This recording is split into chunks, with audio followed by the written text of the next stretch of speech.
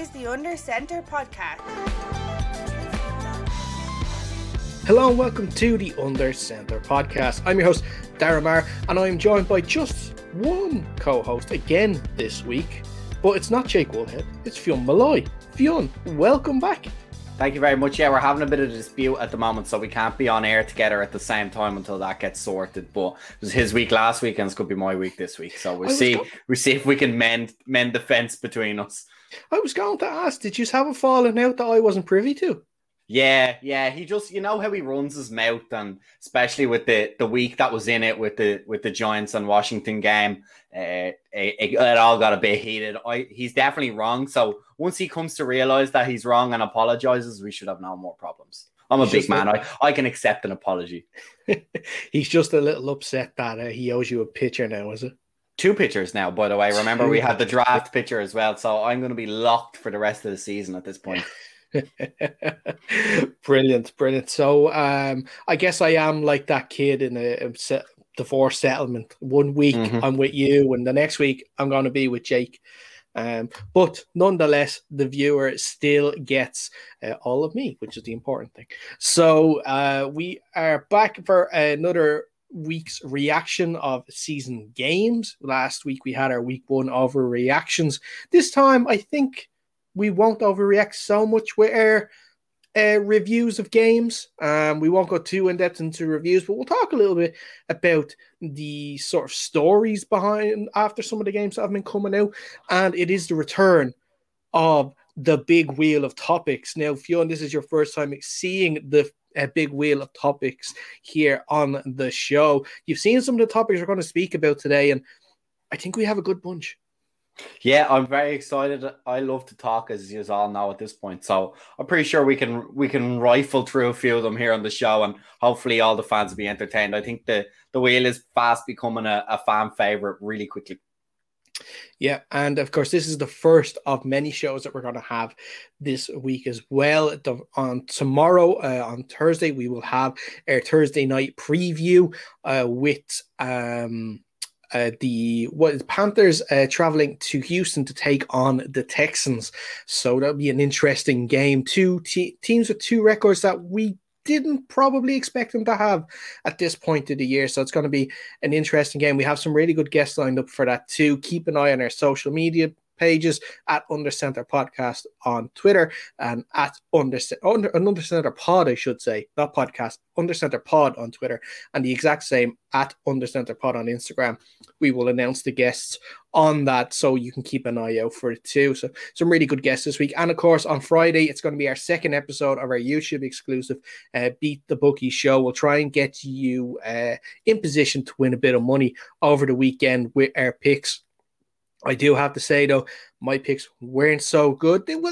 They had a chance, but the fact that I had Carolina and I had the Rams at -3.5 to cover the spread, and they both won by 3 points. Or I think, no, sorry, the Cardinals won by 2, and the Rams won by 3. So they just didn't cover. So that hopefully I can rectify myself this week and win you a bit of money. And I'm sure, Fionn, you will have some sort of bet lined up for later in the week so that so someone can win a bit more money as well.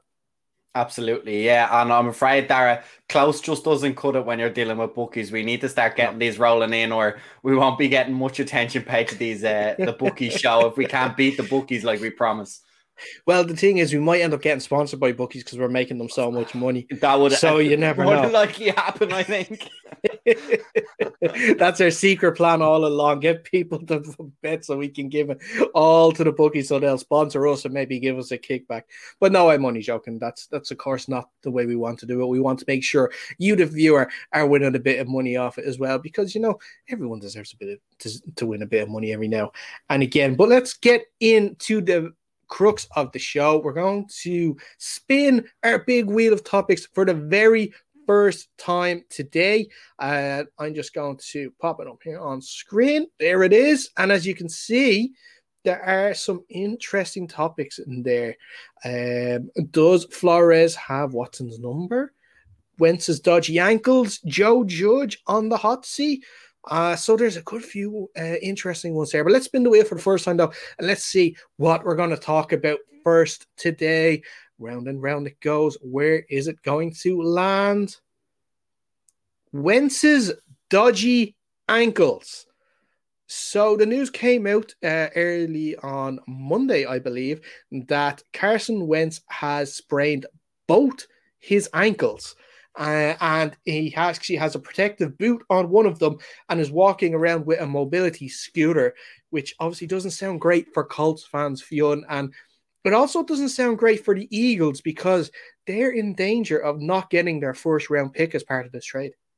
Yeah, it's unfortunate on both ends. Obviously, we have an extra bit of skin in the game given that Wentz is our starting quarterback for one of our fantasy teams, so that's not great.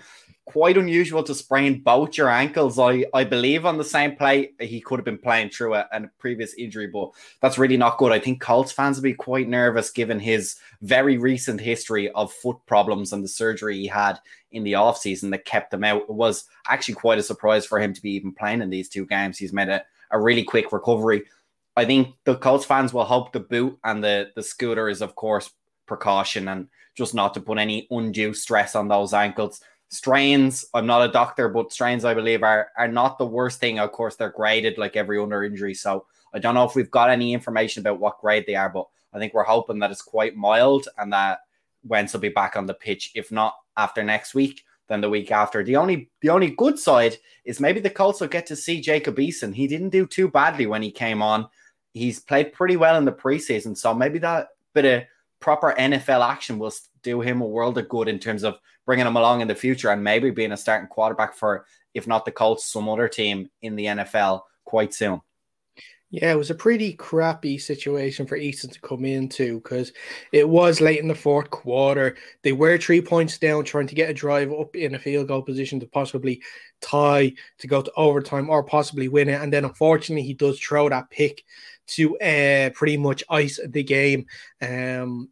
When you pay it, like I said, it's tough because you've been sitting there for 3.5 quarters, not expecting to come into the game, and then you're expected there just to try and lead a drive to win the game. So maybe, like you were saying, they go to the Titans this Sunday, so in a divisional game, and if Wentz isn't available, Eason will probably get the start. And it's quite a place, a division rival, to start your first NFL game. So we'll see there. But in terms of longer term with Wentz, quite notably, he is unvaccinated. So that is another risk that we have to bring into it. He had the foot surgery in the off season.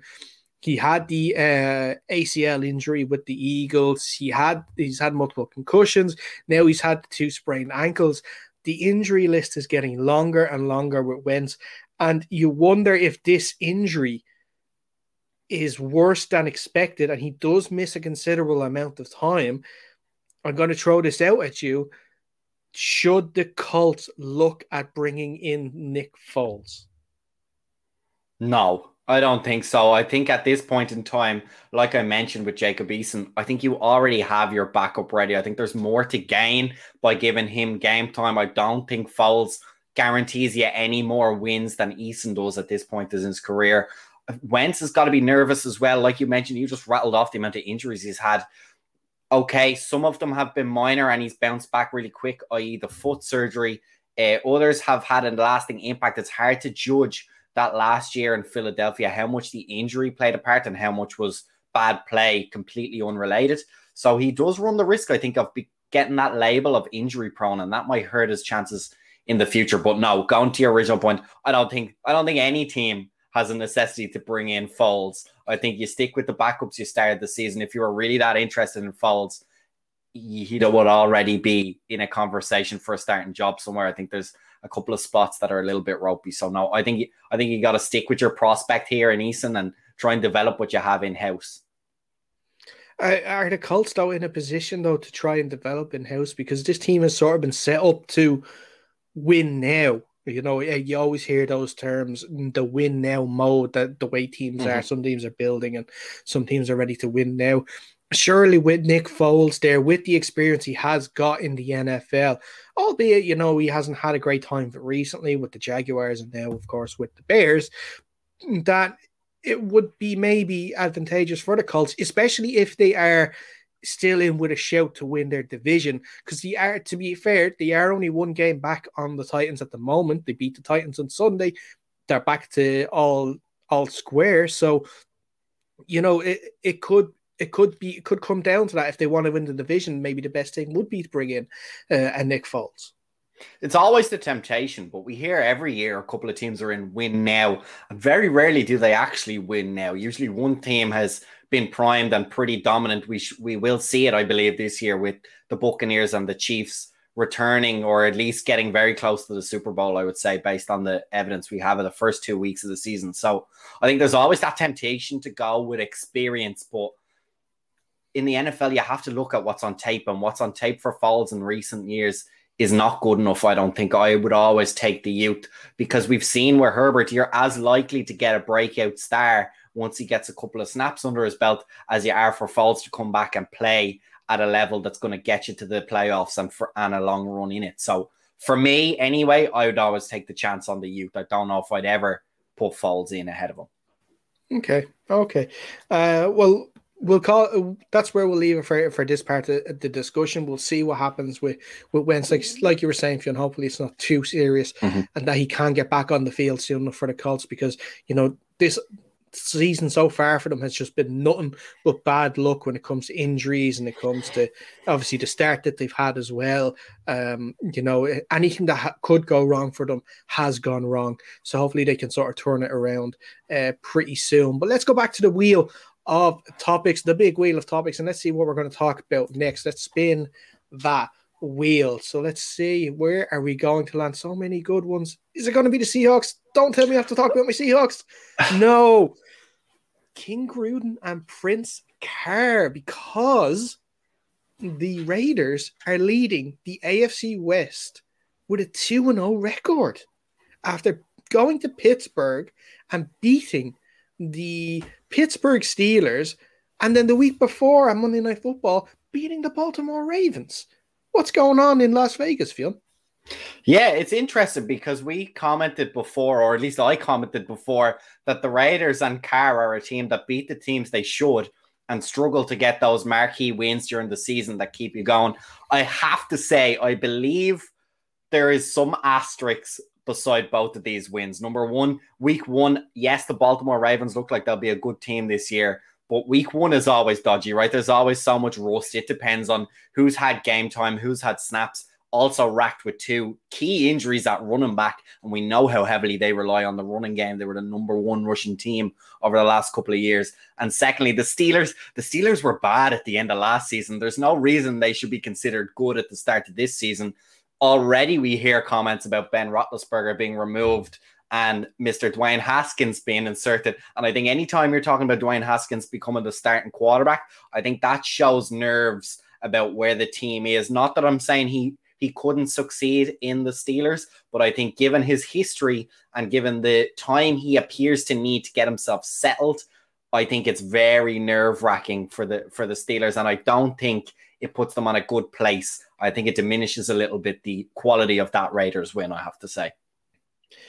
Yeah, I understand, and look, the score that won them the game, the 60-yard touchdown to Henry Ruggs, I don't think would have happened if TJ Watt was still on the field. Obviously, he went out early in the game with a groin injury, and hopefully he's not out too long. But you can see the Steelers defense took a step back after that game, because it was quite close before Watt had to be taken out of the game. And I agree with you in terms of, you know, with the Steelers, they seem like the Steelers of the second half of last season rather than the first. Mm-hmm. You know, there's a lot of change on the offensive line as well, that they haven't had the chance to, you know, gel together and get those game reps together. That's what obviously they're getting now. You know, Najee Harris hasn't really had the chance to really stretch his legs as a running back. He's had some good plays, obviously, in the passing game, getting that touchdown on Sunday too.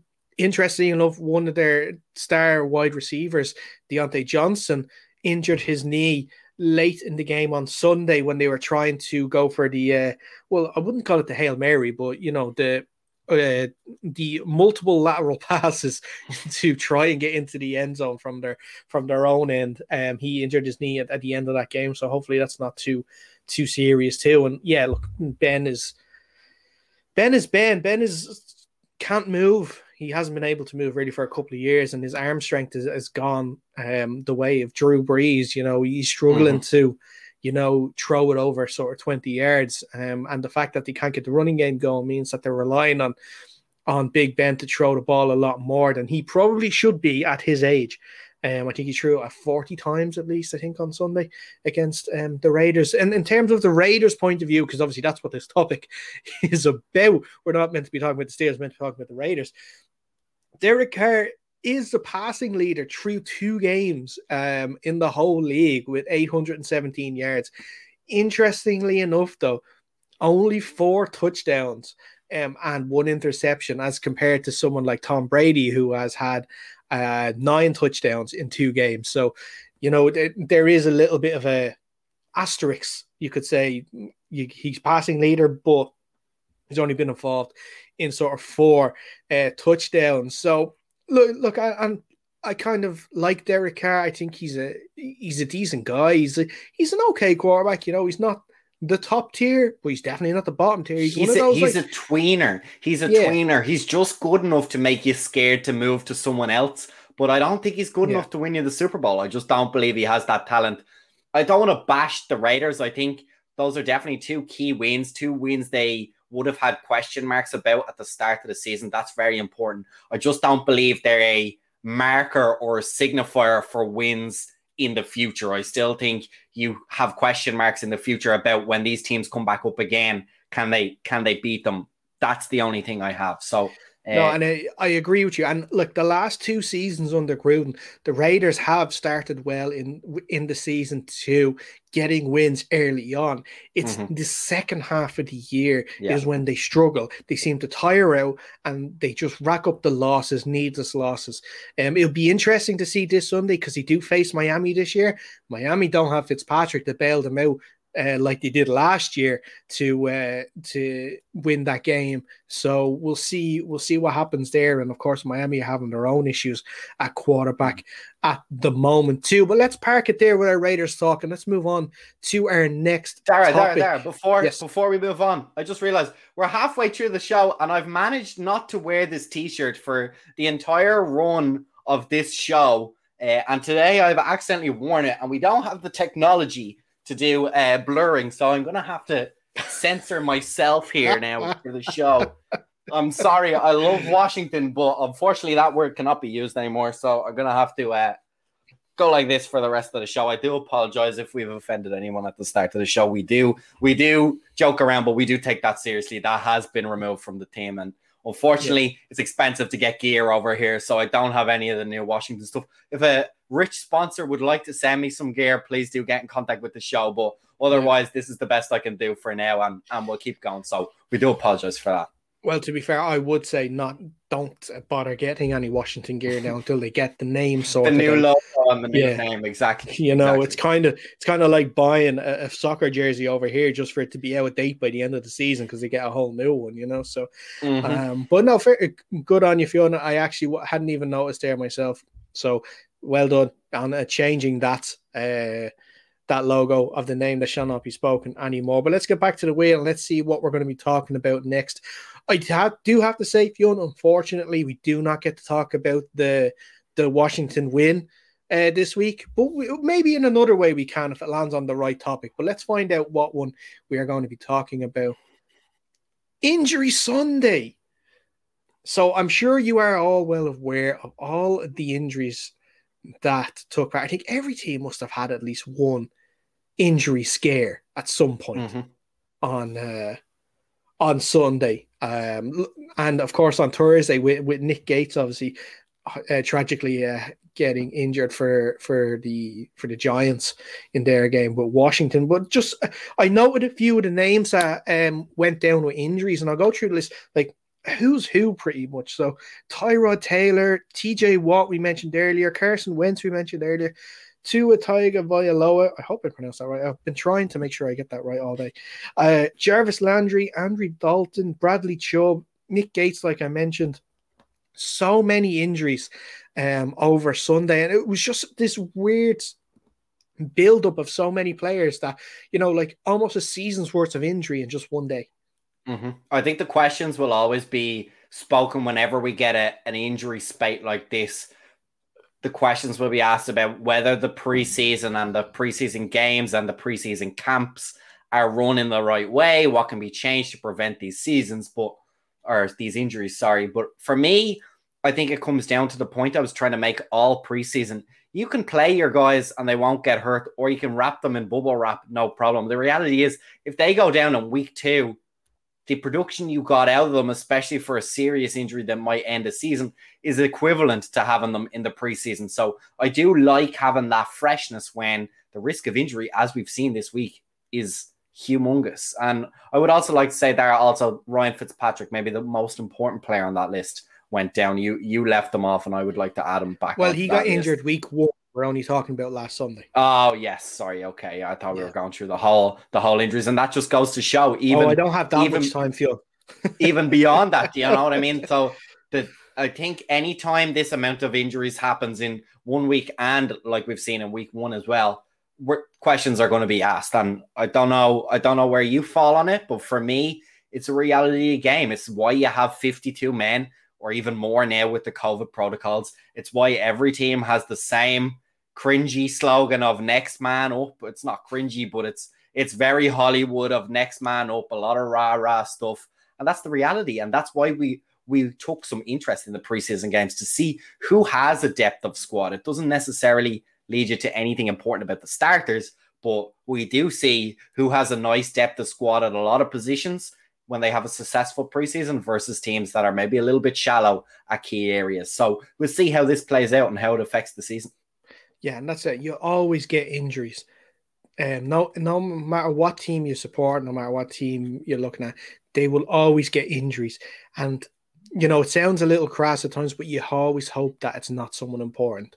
Yeah. You always hope like it's a third string lineman that has gone down, that's in garbage time or something like that.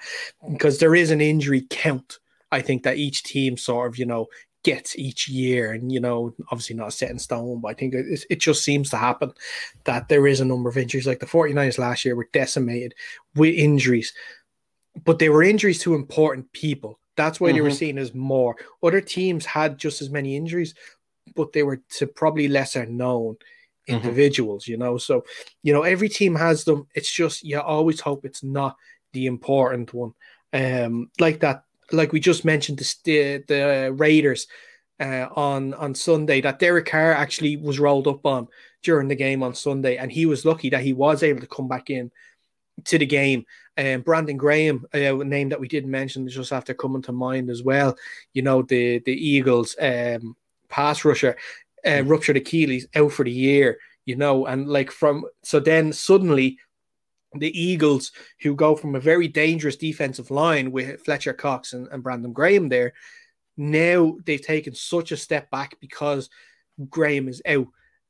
So that teams don't have to sort of account for him this year. Maybe it might be a little tougher for the Eagles defense for the rest of the season. We especially saw it there that in the second half of the game against the 49ers, that they weren't as productive as they were in week 1 against the Falcons. And I don't know if we'll move on down in a second, but I don't know if there's anything else you want to add to the sort of injury Sunday as it's sort of being called.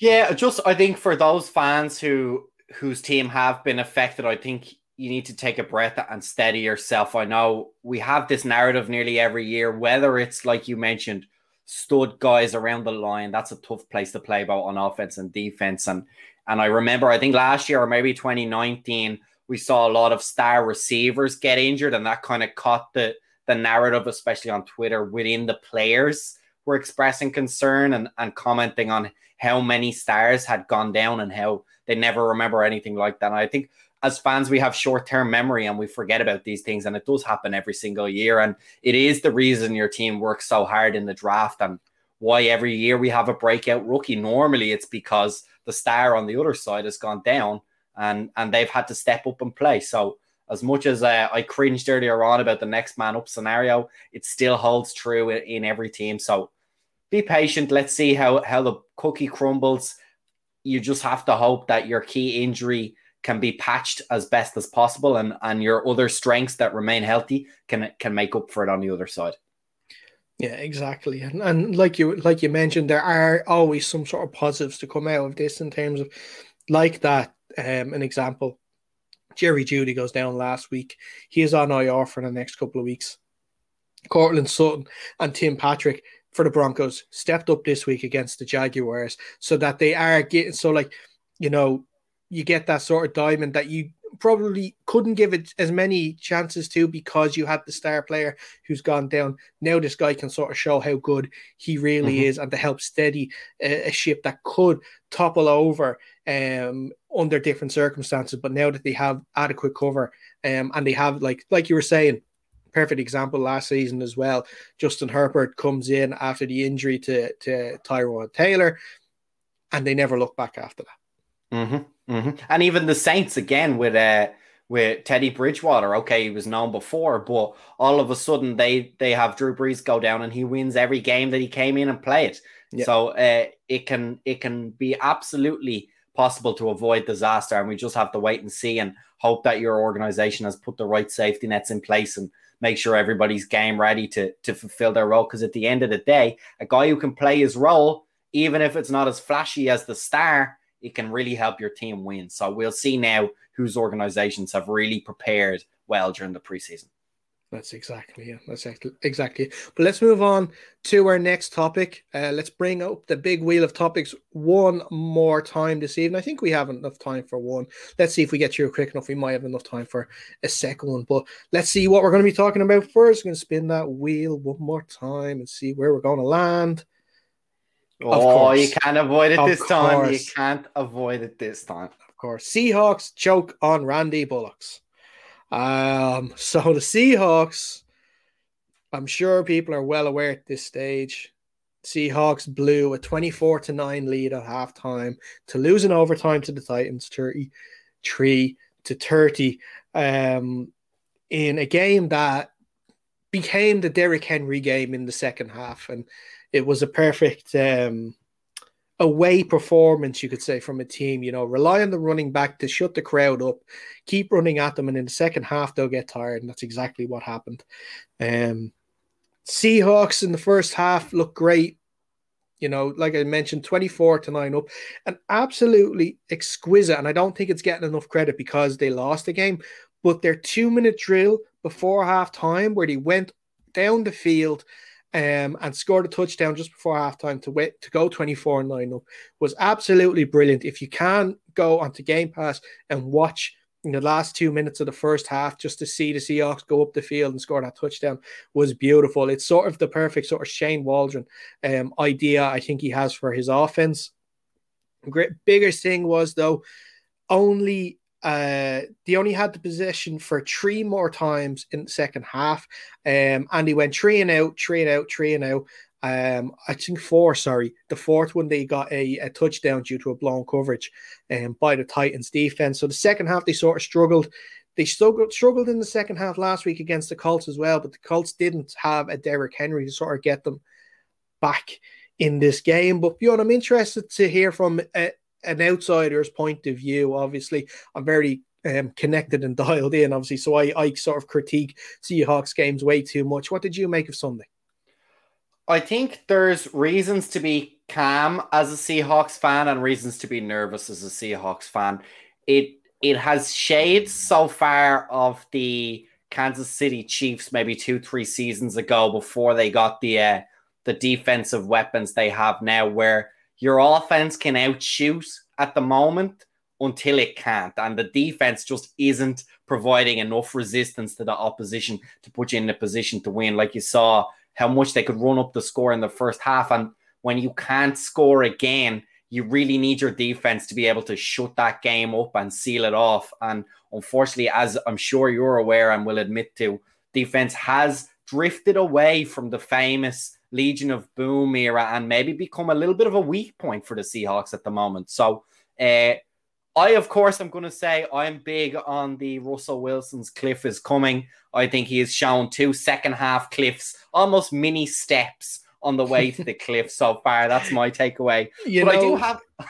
I was going to say, Fionn, for the fourth quarter, the fact that they couldn't get, a first down.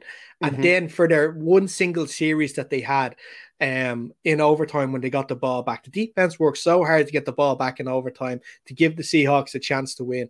And then for the 3 plays, they're on their own 10-yard line, I believe it was. They don't run the ball once. They don't try and check down once. Russell Wilson kept trying to go for these star plays the whole time to touchdown. And I was thinking, if it was a cliff, he was taking a step. That was a step towards it there now.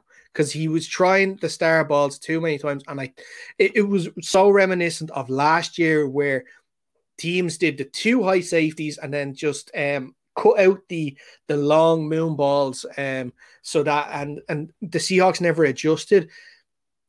And all the blame was given to the offensive coordinator at the time, Brian Schottenheimer. But the same thing happened on Sunday with the new offensive coordinator, of course, Shane Waldron, where we saw when things were going great last week, he was doing these intermediate throws, which is obviously the big thing around Seahawks talk at the moment is he's not doing these intermediate throws to keep the chains moving. He's going for the star plays all the time. He wasn't doing that this week. And is it now where the question has to be, it's not the offensive coordinator's fault. It's not necessarily Pete Carroll's fault. It's maybe possibly Russell Wilson's fault for not going through the transitions like he should have been, like he did last week. Again, it could very well be an overreaction. They play the Vikings this week. They could go out and put 40 up on the Vikings and play the perfect game like they did against the Colts for the first half and like they did against the Titans for the first half. They could make it into a full game. But no, sorry, I just wanted to interrupt you there on your point because you mentioned the cliff and I thought this was the step for Fionn's cliff. I think so. And it's not necessarily that his talent is going to run out. I think it's a accumulation of the years in Seattle and you can nearly see it in his mentality in the preseason of demanding his line gets improved and this kind of things. And I don't mind that. I think I agree with him. I do think he needs a little bit more protection, but the problem is for me that it feeds into this idea that he is the Seahawks. He will drag them to the Super Bowl. And yes, he could easily absolutely annihilate the Vikings. And when it clicks, it clicks. And if he can hit those star plays, those moon balls, all the words he used to describe, it looks fantastic. It works really well. The problem is if the defense can shut it down, and that's not by no means easy. If it could shut it down, he is now more inclined, I believe, than at the start of his tenure there in the Seahawks to just stick with it and say, no, I'll come out of this trough and I'll keep slinging it. And that's going to cause some problems, I believe. But I have a question back for you. And that question is, you already touched on it. They didn't run at all in the final overtime quarter. Carson finished with 13 carries, 31 yards. Where is that problem? Is that a scheme problem? Is that a Carson problem? Or is that a defense problem? That was something I was going to bring up because last week he did run quite well. I think he ran for about 90-something yards against the Colts. So the running scheme was there. And leading up to last week's game, Shane Bowen, the defensive coordinator for the Titans, highlighted one aspect of the game that they had to stop to give themselves a chance to beat the Seahawks. And that's when he said, stop Chris Carson. And Seahawks podcast I listened to, obviously were listening and they talked about it on their own shows and they laughed at that saying, okay, you're going to focus on Carson. Well, Russ is going to throw X amount on you. But there you go. He was right. Because in the second half, when you are 24-9 up, okay, it was 24-16 because I think in their first possession they got that touchdown from Henry. I could be wrong, but in the second half when you're up that much, especially when it was 30-16, you want to rely on your running game to help take time off the clock and to help, keep the chains moving. But because they could not establish a running game in the first half, they totally abandoned it in the second half, which means they could play their high safeties, they could play multiple DBs, and they could just have their 4 men on the line in case they did try and run the ball to put up and to also put pressure on Wilson, and that worked. And that's what loads of teams did in the second half of last year to frustrate the Seahawks, which is why sort of, the cliff talk came into it because of how poor the second half of Wilson's season was. So, he could be onto something there with the running game, and it was very interesting there that you noticed it yourself. Yeah, especially what stood out to me, like you already mentioned, is when you have that big lead, you normally expect your running backs to be up over 100 yards, over 20, even 30 touches to try and ice the game. You already described how the Titans using Derrick Henry kept you guys to 4 possessions in the second half and overtime. That's a killer for a team. And for the Titans, they could take advantage, obviously, by scoring the points and being efficient with the ball. But it should have been no contest, especially with, like you said, the running scheme is there to get him touches. So obviously you would have watched the game. So I was wondering what exactly precipitated that problem, because 31 off 13 is, even as it stands itself, is not a brilliant ratio in terms of yards per carry either, and at the NFL level anyway, that's for sure. And the interesting side of it as well, I'd like to say maybe interesting or confusing side, you could say, was, like you mentioned, he only had 32 yards from 13 carries. Alex Collins had 1 run for 25 yards, and then he wasn't put in the game at all for the rest of it, which is a crazy decision, because Chris Carson is more of your, Marshawn Lynch, hard running sort of between the guard and the tackle sort of running back. But Alex Collins is your fast guy to go on the outside if you need that. But they never used him again, which I found really confusing, that if he had such a good run in the first half, why don't you give it to him again? And that worries me a little bit about your offensive scheme in general. Chris Carson is the name, of course, but that doesn't necessarily mean it has to be on him. It's your running game in total that needs to ice that game. And if you need to ride the hot hand of the speedster is what the defense is struggling with, then you got to keep the speedster in the game. If the heavy hitters what they're struggling with, then you keep slugging it for 3 yards in a cloud of dust, as the old adage used to go. So that's what really confused me, is that even as a team, they didn't have that many running attempts, which was kind of strange. I have here in front of me, only 18 attempts, 77 yards. Given the halftime score, that's a very strange statistic. It is, and it could be potentially concerning. But look, don't want to stay negative. They are 1-1. There are so many teams that are 1-1. It's a bit of a mental year. There are only 7 teams that are undefeated so far at this point in the year. The only problem for the Seahawks is 3 of them are in their division, because the Cardinals, the Rams, and the 49ers, of course, are 2-0. So it is a sneaky important game this weekend coming up against the Vikings. The Vikings are obviously hurting because they have an 0-2 record from 2 very close losses, first against the Bengals and, of course, on Sunday against the Cardinals. So they will need a win to sort of keep their chances alive in the division, in the NFC North. The Seahawks will need to win. So that could be a very important game for so early in the year. So we'll have to see what sort of happens this Sunday. But like I said, it's no need to sort of panic too much. It was only one game. They right the wrong this week. Get the running attack sorted, because let's not forget, this everyone was down on this Titans team because of what happened last week. But they forgot about how good they were last season. And they forgot that Julio Jones is part of that team too. And Julio Jones went for over 100 yards last Sunday too. So this Titans team is a good team. So, losing to them, a lot of people would have thought at the start of the season that they could lose that game. And look, they did. Move on. You'd rather get this loss out of the way early in the season so that you can sort of right any wrongs that you need to for the rest of the year. But, I think that's our 4 topics for this week. Some good topics. There were some other ones that I wanted to talk about. But what do you think? Will we go for one more?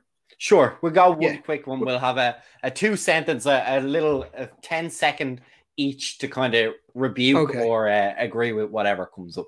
All right. There's a few there that I want to speak about. Okay. Well, maybe you can. I don't know how much control you have over this wheel. Maybe you can fudge it. I think you just want to keep going now that the Seahawks is out of the way. You're safe. You can start unleashing on the other teams around the place. I'm so happy that I can just talk now, and I didn't go too overboard. Well, at least I hope I didn't. But actually, I'll tell you what. We won't use the wheel. I see one topic I want to talk about, and I wanted to talk about it because Jake was originally meant to be on the show, but unfortunately, due to the legal battle you guys are having, you can't legally be on the same stream. But my one that I added into the wheel is Joe Judge on the hot seat? Absolutely. He's on the hot seat because the Giants are not a good football team this year, and they will continue not to be a good football team this year. So even if it's only in my head, I think he is. As a projection, he will struggle to keep his job at the end of this season if this continues. Okay, close loss against Washington, but the reality is a loss is a loss. The Broncos got them fairly well week one. And again, I already mentioned at the top of the show, week one is week one. There's a certain amount of rustiness. But yeah, I think you have to find a win from somewhere. The Falcons are coming up. Maybe that's their chance, but they do have a rough run of games coming after that with the Saints, the Cowboys, the Giants, the Rams and the Panthers. So that's not an easy slate of games to come up. So I think they need to figure out whatever's going wrong pretty quickly. And I'm a little bit nervous about Saquon Barkley as well, I have to say. He did rip off one big run, but he didn't exactly light up the stat sheet. Well, I think, and that's the chat that we had with Jerry from the Joint Insider on Thursday, that I believe that a lot of Saquon's issues this year are going to say it's down to his knee injury, but I think it's scheme. I think it's the fact that Jason Garrett, I don't think is a good enough play caller. I think the fact that he was brought on is another mark against Joe Judge. I think he should have. There was better people out there to sort of hire instead of Jason Garrett. The issues obviously he had in the offseason with, the fight and then the running and then multiple players retiring because of this. I think maybe not all is as rosy as it's being made out to be. And I agree with you. I think that he is a bit on the hot seat. It was interesting to see Jerry tweet out after the game, and he said that the honeymoon period for Joe Judge is officially over. So there could be like a sense in New York as well from fans and maybe media that the tide is going to turn a little bit. You gave him last season, but you need to see progression, and there's not enough progression happening there with the Giants at the moment. So they'll have to sort of get things sorted out soon. And when you list off, though, that schedule that you just mentioned, I can't see it improving much anytime soon. Well, look, the only chance they have is if Barkley catches fire. He's under 100 yards for 2 games. That's not per game. That's total over 2 yards. He hasn't cracked 100 yards yet over 2 games, I beg your pardon. So I think if they could get him going, but that's my nerves, right? These guys were studs before injury, and we've seen injury really slow down a significant amount of players. It doesn't always happen. I'm not willing to put my house or a picture or anything on it to say he can't be the Saquon of old, but at the very least, it's going to take him a while, and Joe Judge has to hope that by the time he gets back in action, he hasn't already lost his seat in the minds of the GM and ownership. Yeah. Exactly. Well, that's it. I just wanted to mention that very quickly before the show, because I think Jake now watching this back is going absolutely insane that we're actually thinking that Joe Judge is on the hot seat. But Jake, that's for you. Hopefully you enjoyed, or maybe you didn't enjoy, but look, listen, that's what you get from this on the show. I'm only messing. He obviously, Jake, we'll talk it. We'll talk more about that obviously in the next coming weeks if the losses start to stack up and things aren't looking great in New York. But I think that's the perfect place to end this week's show. Fionn, thanks so much for taking the time, as always, to speak to us.